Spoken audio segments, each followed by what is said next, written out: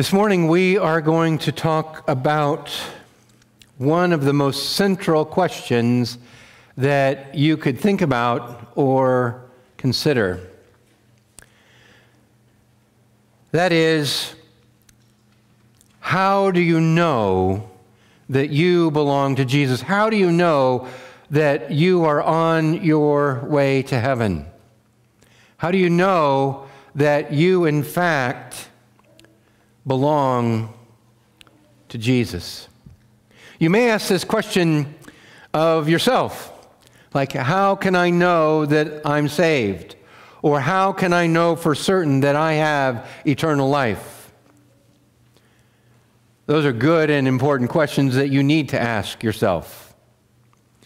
But the reality is it does sort of trickle out from there. Parents may wonder, is my child a believer? Has my child really come to a transformative faith in Christ? That's a very important question for parents to ask. I know many children who are my age who wonder, I wonder if my parents know the Lord really. I wonder if they don't have much longer. And I wonder if they are going to be okay when they die. See, these and a whole host of other questions are right at the heart of what it means to trust in Jesus, to what it means to be a Christian.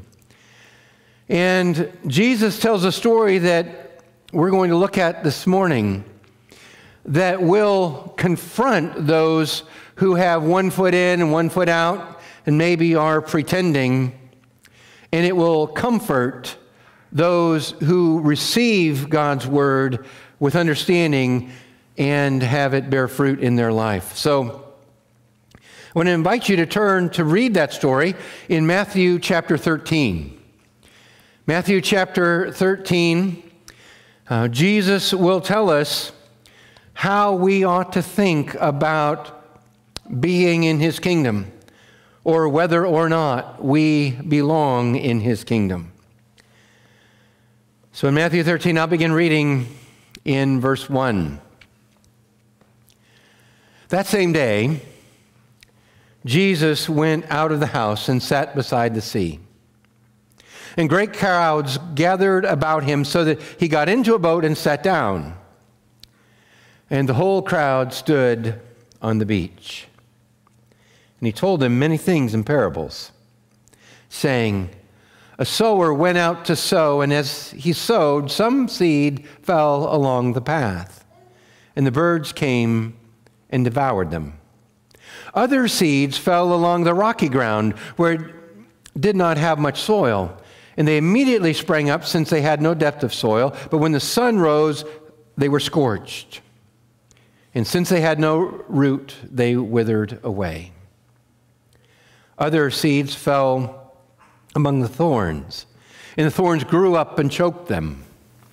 Other seeds fell on good soil and produced grain, some 100-fold, some 60, and some 30. Let him who has ears, let him hear. So then Jesus explains the parable later in verse 18. Hear then the parable of the sower. When anyone hears the word of the kingdom and does not understand it, the evil one comes and snatches away what has been sown in his heart. This is what it is. This is what is sown along the path. As for what is sown on rocky ground, this is the one who hears the word and immediately receives it with joy, yet has no root in himself, but endures for a while. And then when tribulation or persecution arise on account of the word, it immediately falls away. As for what is sown among the thorns, this is the one who hears the word, but the cares of the world and the deceitfulness of riches choke the word, and it proves unfruitful.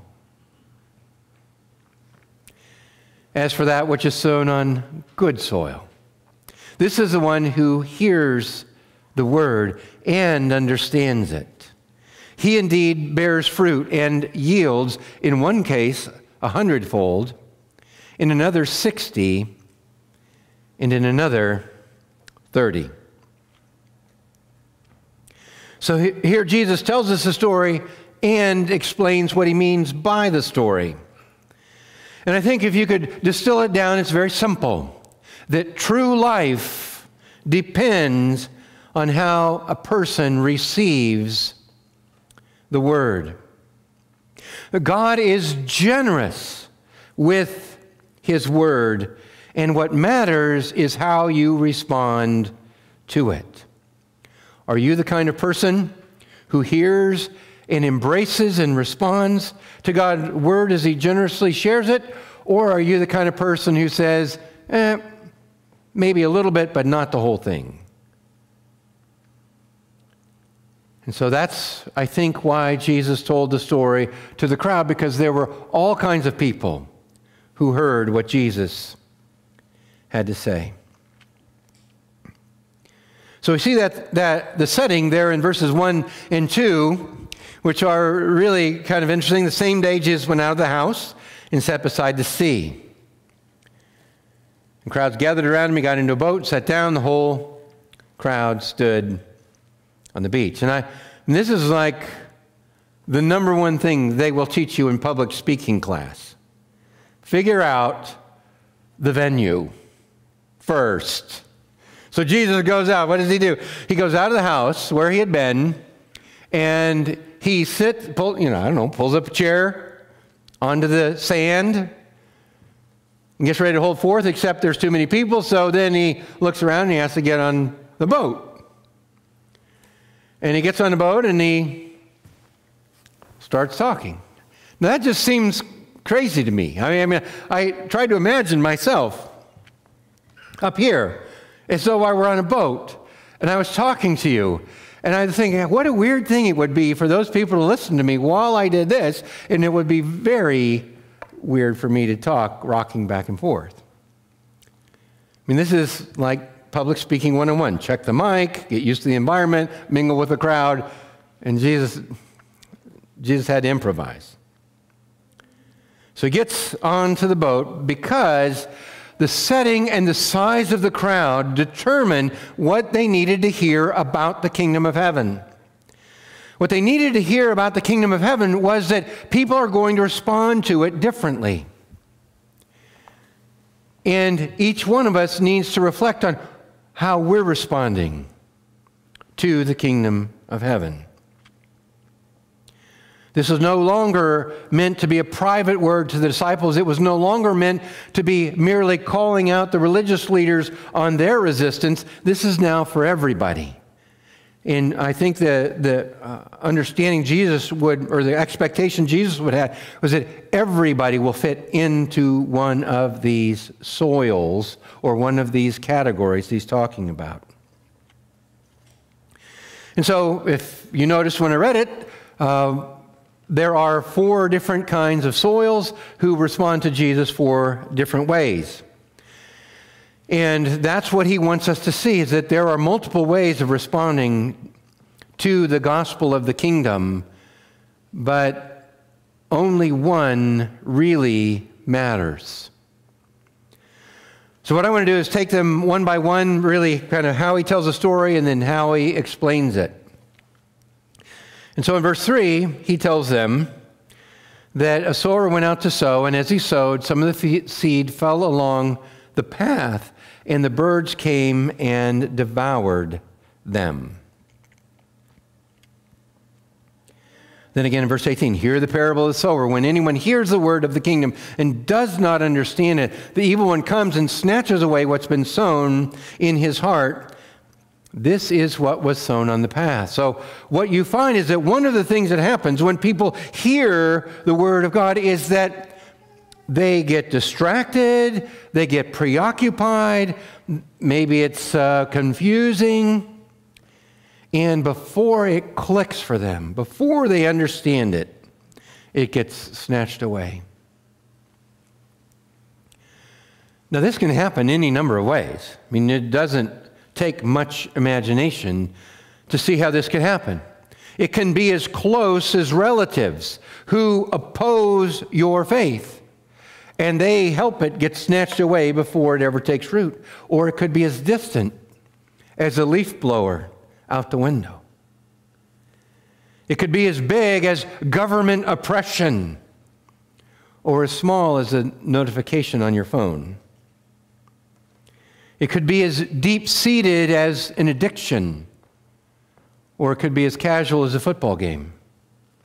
But whatever it is that takes you away or preoccupies you or distracts you from the news of the kingdom before it takes root in your life, that's a problem. I want you to notice, though, the nature of the problem. If you look, it's not just that it fell on the path and that's the end. It fell on the path, and it tells us that the evil one comes and pulls it away before it can take root. That there is active opposition to you and to me hearing and internalizing the message of the kingdom. That it is a spiritual conflict. It's a spiritual thing to believe, therefore you should expect spiritual opposition. And so when the good news of the kingdom is at stake, there will be a spiritual contest. And the heart of the hearer is the battleground. And so as you hear God's word, it would probably be a good idea to say, "Oh God, please help me get this. Don't let the evil one take this away from me." And that's the first category of hearers, those who get distracted and who don't understand it, and the evil one opposes them and takes away the seed. The second kind is in verse 5. Some seed fell on rocky ground that did not have much soil. Immediately it sprung up because it did not have any depth of soil, but the sun rose and it got scorched and withered away. Jesus tells us why he included rocky ground in his story. Because it represents the person who receives the message of the kingdom with joy, yet has no root, endures for a little while, and then when pressure comes, tribulation or persecution, immediately he falls away.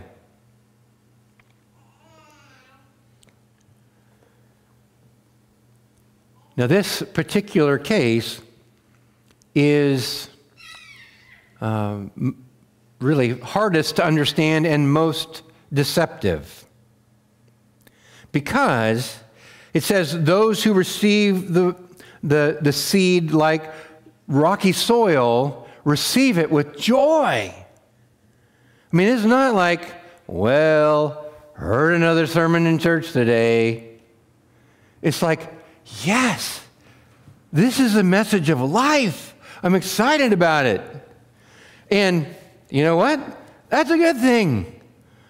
I love it when people are excited to hear the word of God.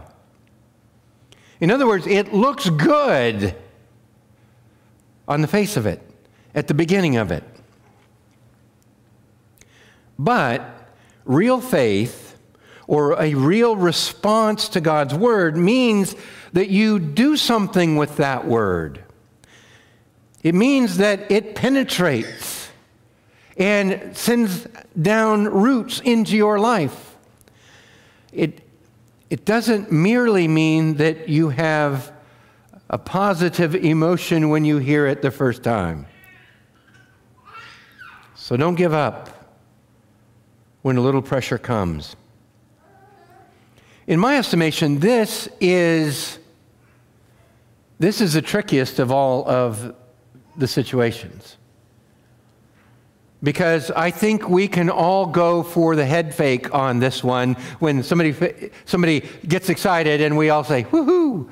And then, not too long thereafter, they fade away. Could be any number of things.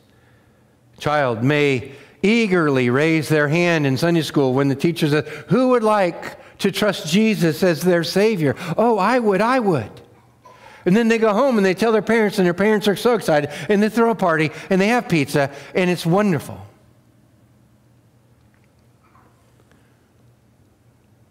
And we go for that, and then we realize that it's only after a while, after the pressure comes and the sun rises and it takes some heat, is this plant still alive, or did it just fly up one day and down the next?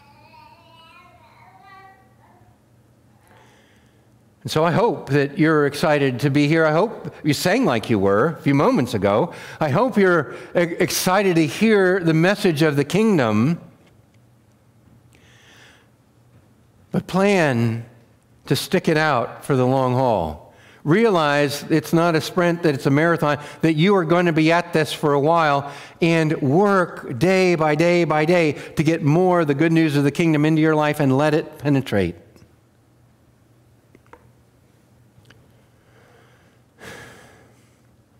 This seed is like the seed in my garden. One of the things that happens to us, seems like every year, is we plant beans, and they're usually the thing that grows the best. Except when we plant them, some birds come along, and we put them down one day, and the next day there's holes in the ground where they came and snatched them away.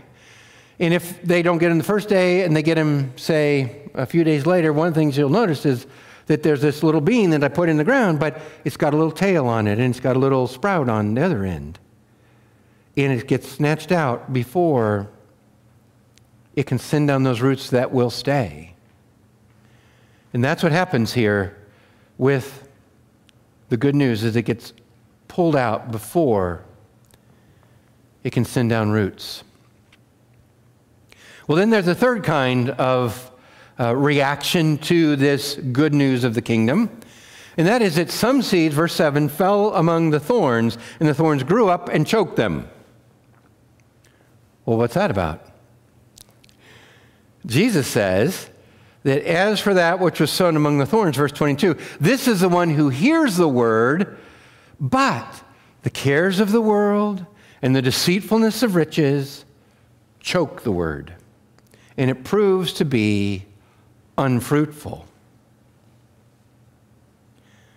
So Jesus says there are two things really that will choke the word, two things that will strangle your faith. One is the cares of the world. The cares of the world will choke out faith.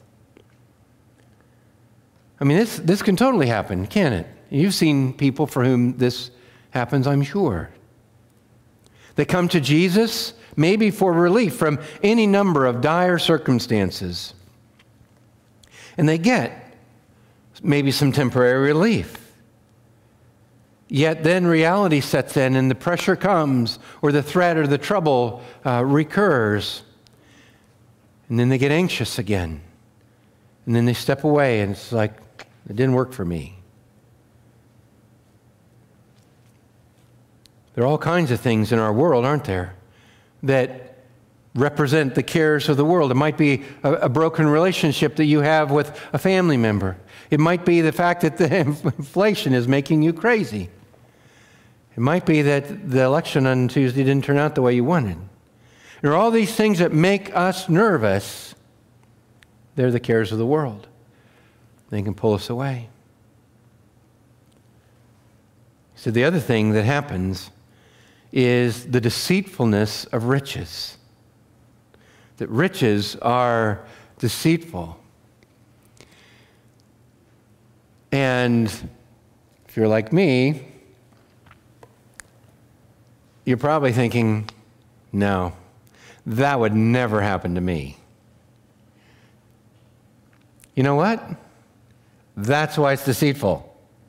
Because none of us think it will happen to us. None of us think that we will somehow be lured away by the offer that money or wealth would give us. And I see people who have wealth lured away. I see people who don't have anything hardly lured away by the enticement of riches.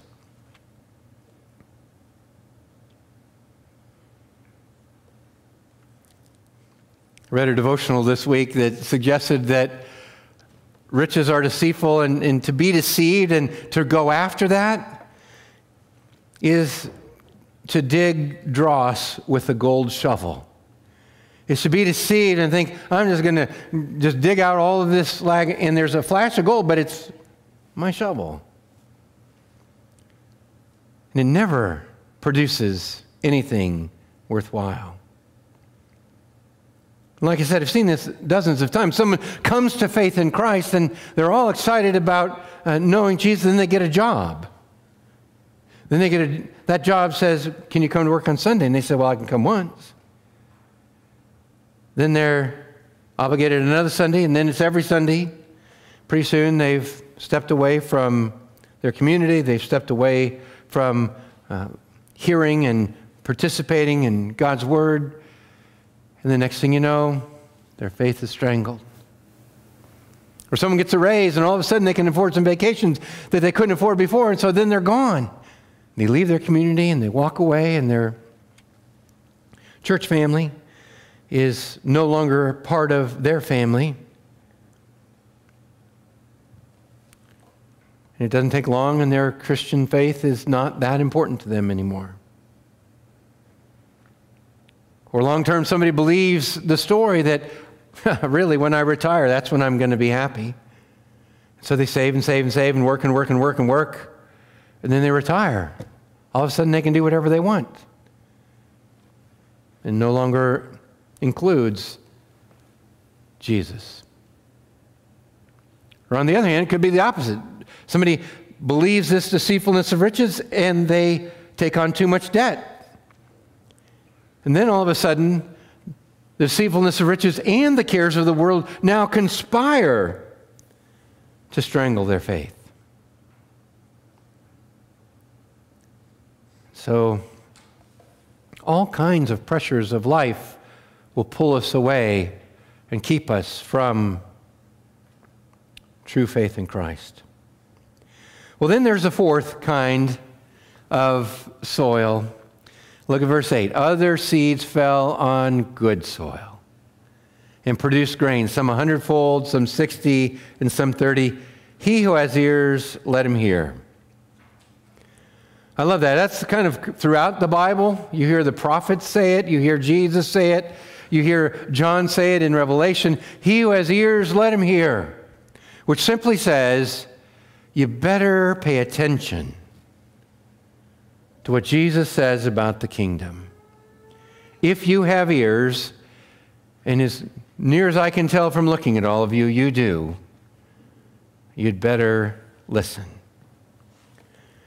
And so what does he say? He said, that which was sown on the good soil, this is the one who hears the word and understands it. He indeed bears fruit and yields, in one case 100, another 60, and another 30.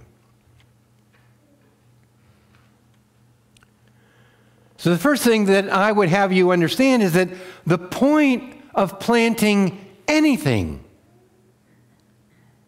is that it bears fruit.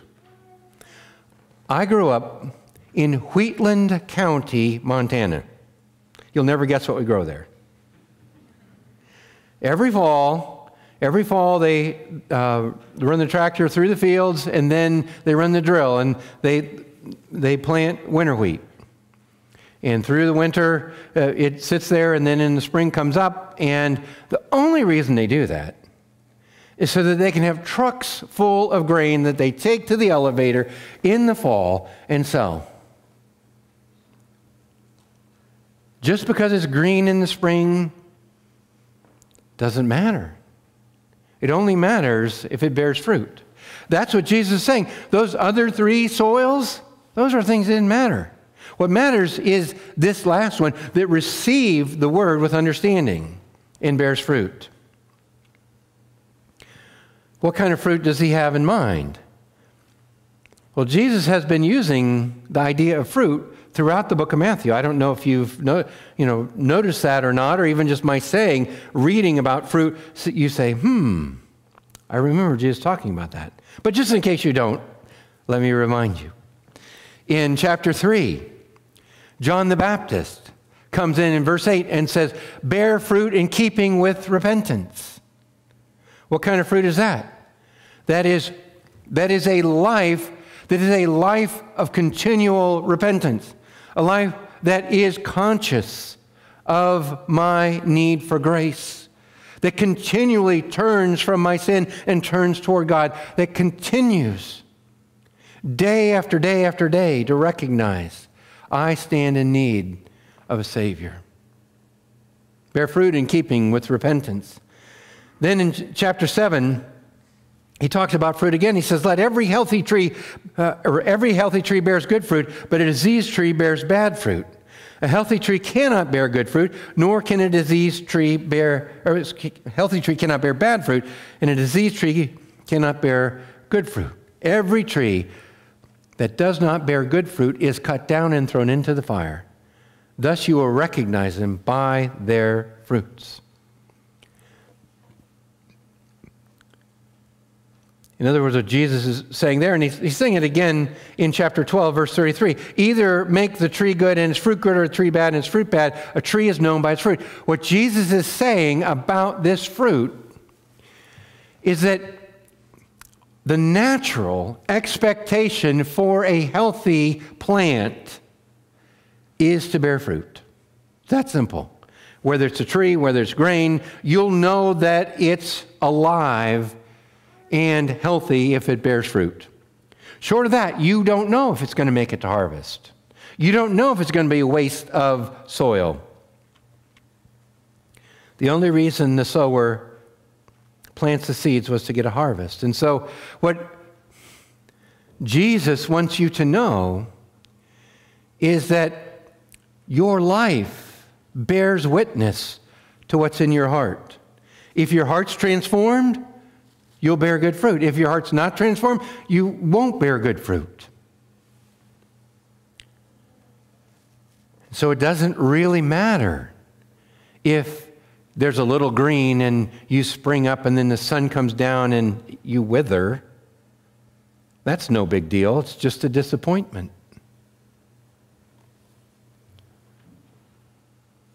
Doesn't matter if the plant sprouts but then gets strangled by the weeds. That's not a big deal.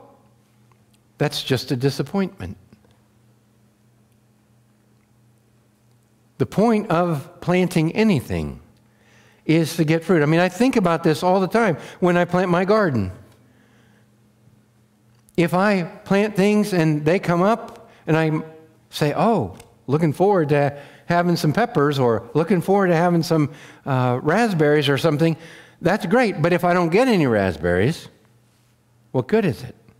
It's only really good when it bears fruit. And I think that's what Jesus wants you to recognize, is that receiving with understanding, really realizing that there is a new way of living in God's kingdom, that Jesus is planting these kingdom outposts everywhere, and one day all of us will enjoy living life fully in His kingdom. When we really let that sink down deep, it will transform us, and we won't be able to not bear fruit. It will just come. And that's the point. It is a big deal when my tomato plant puts out a nice, big, juicy tomato that I can enjoy on a BLT sandwich on a nice Saturday afternoon. That's the point.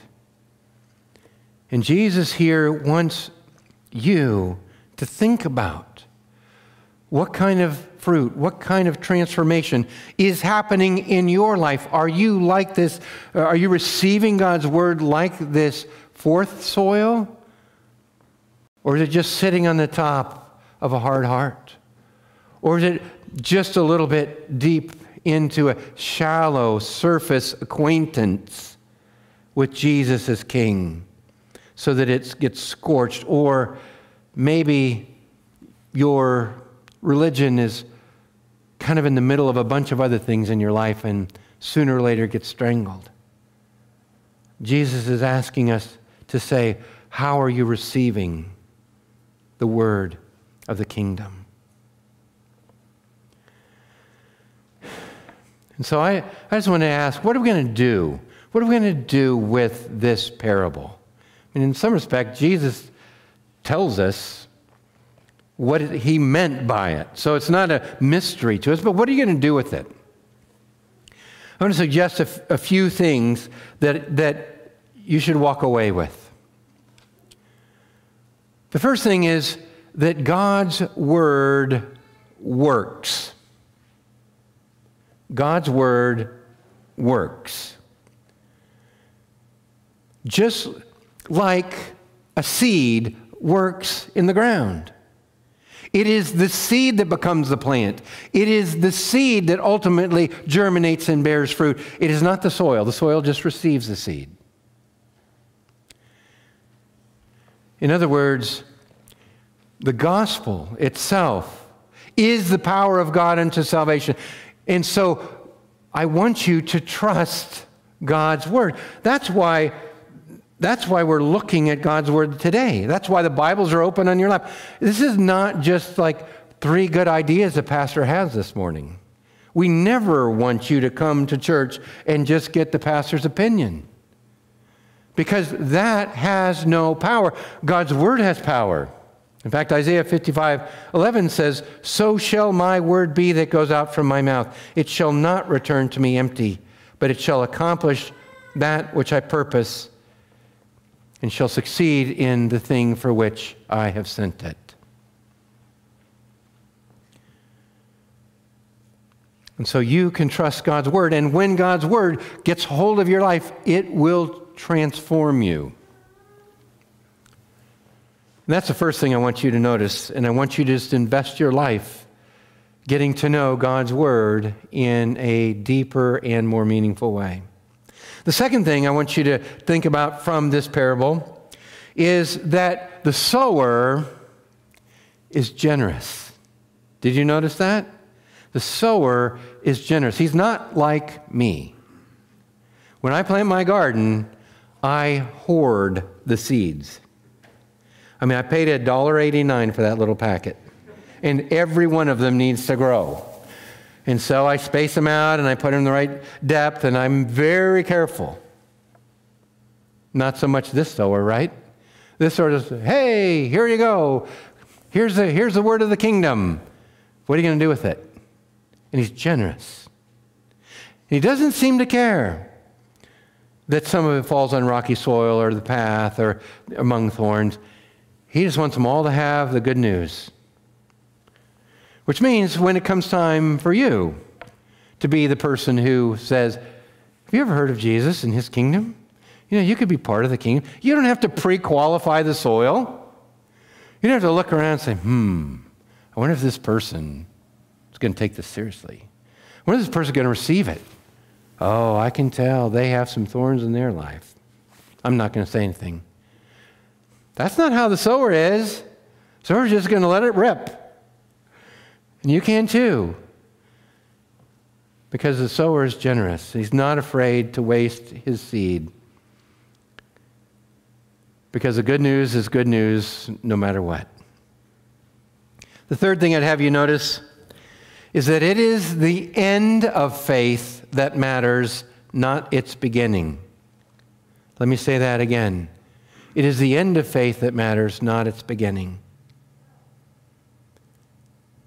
It might be a hard start for you. Some of you might have fits and starts that might take years. It really isn't the beginning that matters, it's the end.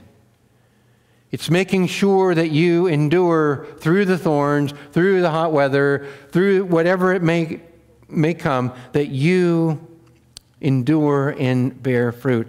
It is your fruitfulness, not your profession of faith, that matters. Now, of course, we rejoice at the beginning. We rejoice when someone trusts Jesus as their Savior. We rejoice at a baptism. In fact, it's just a cause for a great celebration. But it is the end that matters. And just this past week, there's 2 elderly ladies that had been part of our church for years. Both of them entered into glory this week.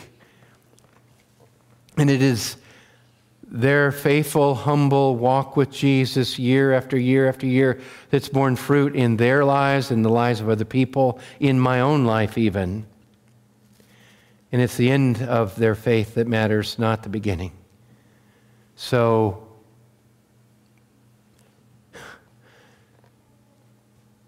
beg the Lord that He would see you through to the end, that you would be one of those that endures and becomes fruitful. The next thing that I want to make sure you get from this parable is that it takes time to assess the genuineness of faith. It takes time to assess the genuineness of faith. Don't take the bait when someone receives it with excitement or gets emotional when they first hear God's word. That's wonderful. I hope that people love to receive God's word. But it isn't that initial emotion, it's the ultimate fruit-bearing that tells us of the genuineness of their faith. Some of these plants sprung up, but they also died.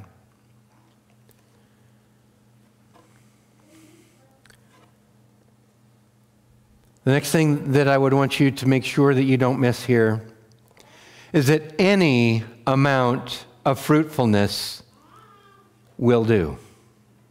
Any amount of fruitfulness counts. I think it's easy to worry and say, oh, I don't know. I don't know if I'm doing enough. I don't know if I'm fruitful enough. Guess what? You're asking completely the wrong questions. Has your life been transformed by Jesus in a way that you can't help but repent? In a way that you can't help but serve? In the way that you can't help but love other people? In all of these things that amount to fruitfulness count. Even one of them counts. If you don't affect anybody else, but your life is a life of repentance, and you bear fruit unto repentance, that counts. That's why I think he says some 100-fold, some 60, some 30, is because, you know what? If there's fruit, it's good. Doesn't matter. Doesn't have to be a superstar. You have to say, I'm no Billy Graham. Well, good. One of them's enough. You be you, receive the word, and bear fruit. That's great. And then I think the final thing that I want you to see here is that the parable of the sower is nothing if not a warning about being too self-assured when you have no reason to be assured. This is a warning about being sure you're good to go when your life has not been changed by Christ. When you have not let His word penetrate your life. And you're thinking, yeah, I go to church every week, I'm good. I give money, I'm good. I'm religious, I'm good. I'm a nice person, I'm good. This is nothing if not a warning to us not to presume that we can have one foot in the world and one foot in the kingdom, and that's going to work out great. It's not going to work out great. And that's what Jesus is warning us about here, that there are some people who have hard hearts and the word never penetrates. There's some who have shallow acceptance of it, and it doesn't last. There's some who add the kingdom to an already full, anxious, rich life, and it gets strangled. But there are some who receive it, and they let it penetrate, and it changes them, and they bear fruit. And that's the kind of response I hope you will have to the good news of God's kingdom. May He help us. Let's pray. Oh, Heavenly Father, we do. We just hear this, and we're humbled, and we want to be part of your kingdom. We want to live like we belong to Jesus, to bear the marks of those who walk with Him. And so we say, Lord, we believe, help our unbelief. Grant us grace that your word would sink down deep and grow and transform us and bear fruit in our lives. Father, we need that, and I ask that you would help us. Because of Jesus. Amen.